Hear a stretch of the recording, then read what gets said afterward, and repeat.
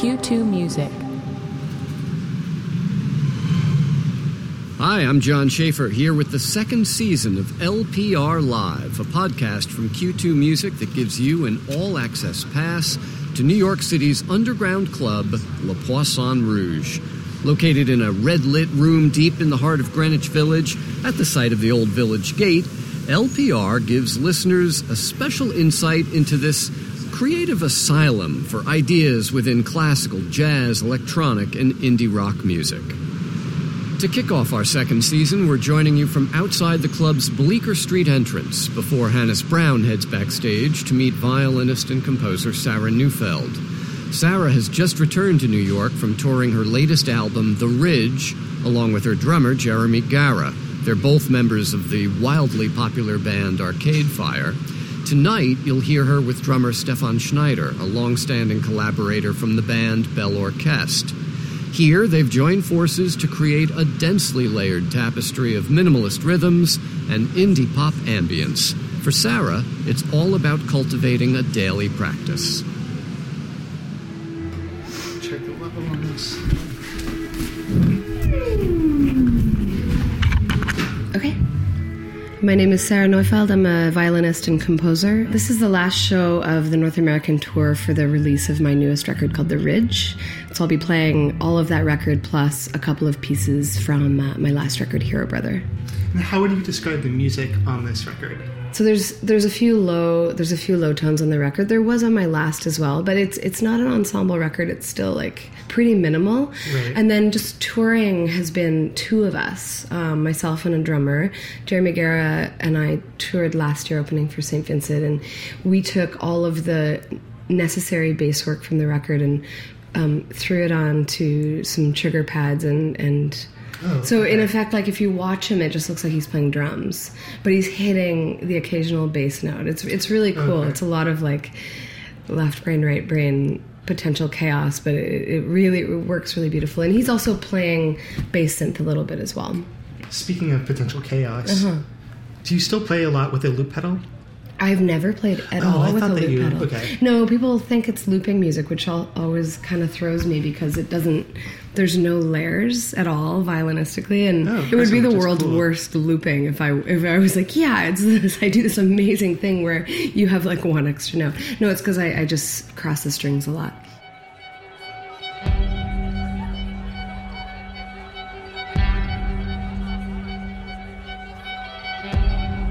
I mean, I think a lot of what I do falls into the category of daily practice.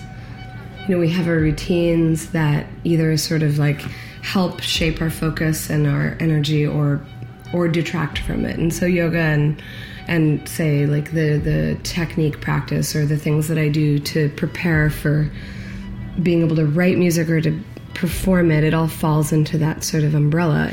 Yogic practices of breathing are really necessary for me as a performer, but also as a person with a reactive mind that wanders and lashes out. I mean, breathing and meditation and asana, the movement part of yoga, are all extremely helpful for me as a musician, but also as a thinker, a composer, and a friend and a partner and a family member and all of that stuff, because it works on our ability to stay present, to stay focused, and to act and react with compassion and patience as opposed to from fight or flight, panic center. Right.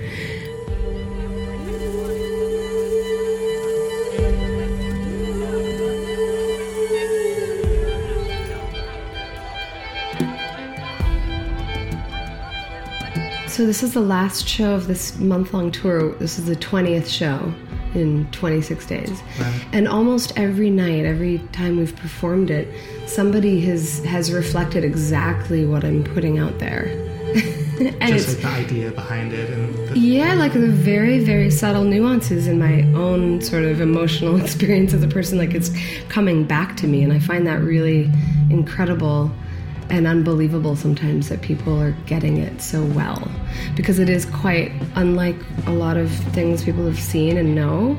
You know, people are finding a way to be really present during the shows and to really listen and to go on their own mental journey, and I would hope that the New York audience could do that as well. I mean, they're exposed to a lot more like fullness of experience here, but I feel like it's going to happen.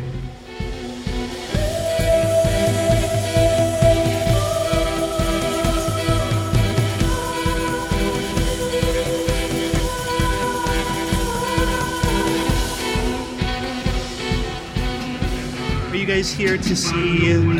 Which actor are you here to see? Sarah Nuko. Are you familiar with her work? Yeah, I actually met Sarah about 7 or 8 years ago when we were both at the Banff Center, and she was there with Bell Orchestra, and we just started hanging out and hit it off. And I didn't really know, a little out of it pop music wise at the time, so I had not even heard of the Arcade Fire.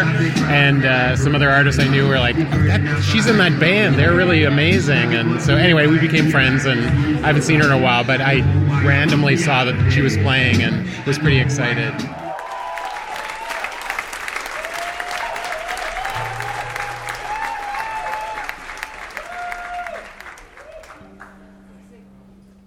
This is the Ridge.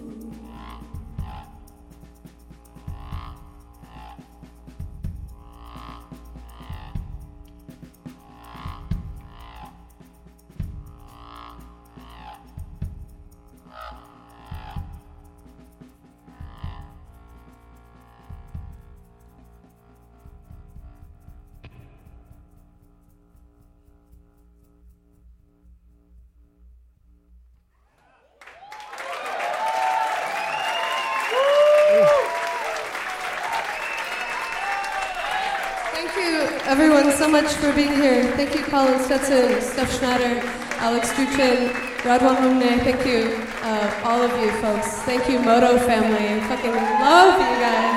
Yeah. Thank you. Come buy some nice records if you want some. Sarah Neufeld's The Ridge performed live at Le Poisson Rouge this past April. This episode of LPR Live was produced by Curtis McDonald and Hannes Brown, with executive producer Alex Ambrose. The music was recorded by Edward Haber and George Wellington. I'm John Schaefer. You can hear this night's entire concert on demand by visiting our website at q2music.org/LPR Live. To learn more about Sarah Neufeld, visit her homepage at sarahneufeldmusic.com. Subscribe to LPR Live wherever you get your podcasts and listen to our 24/7 stream of the best in new music at q2music.org.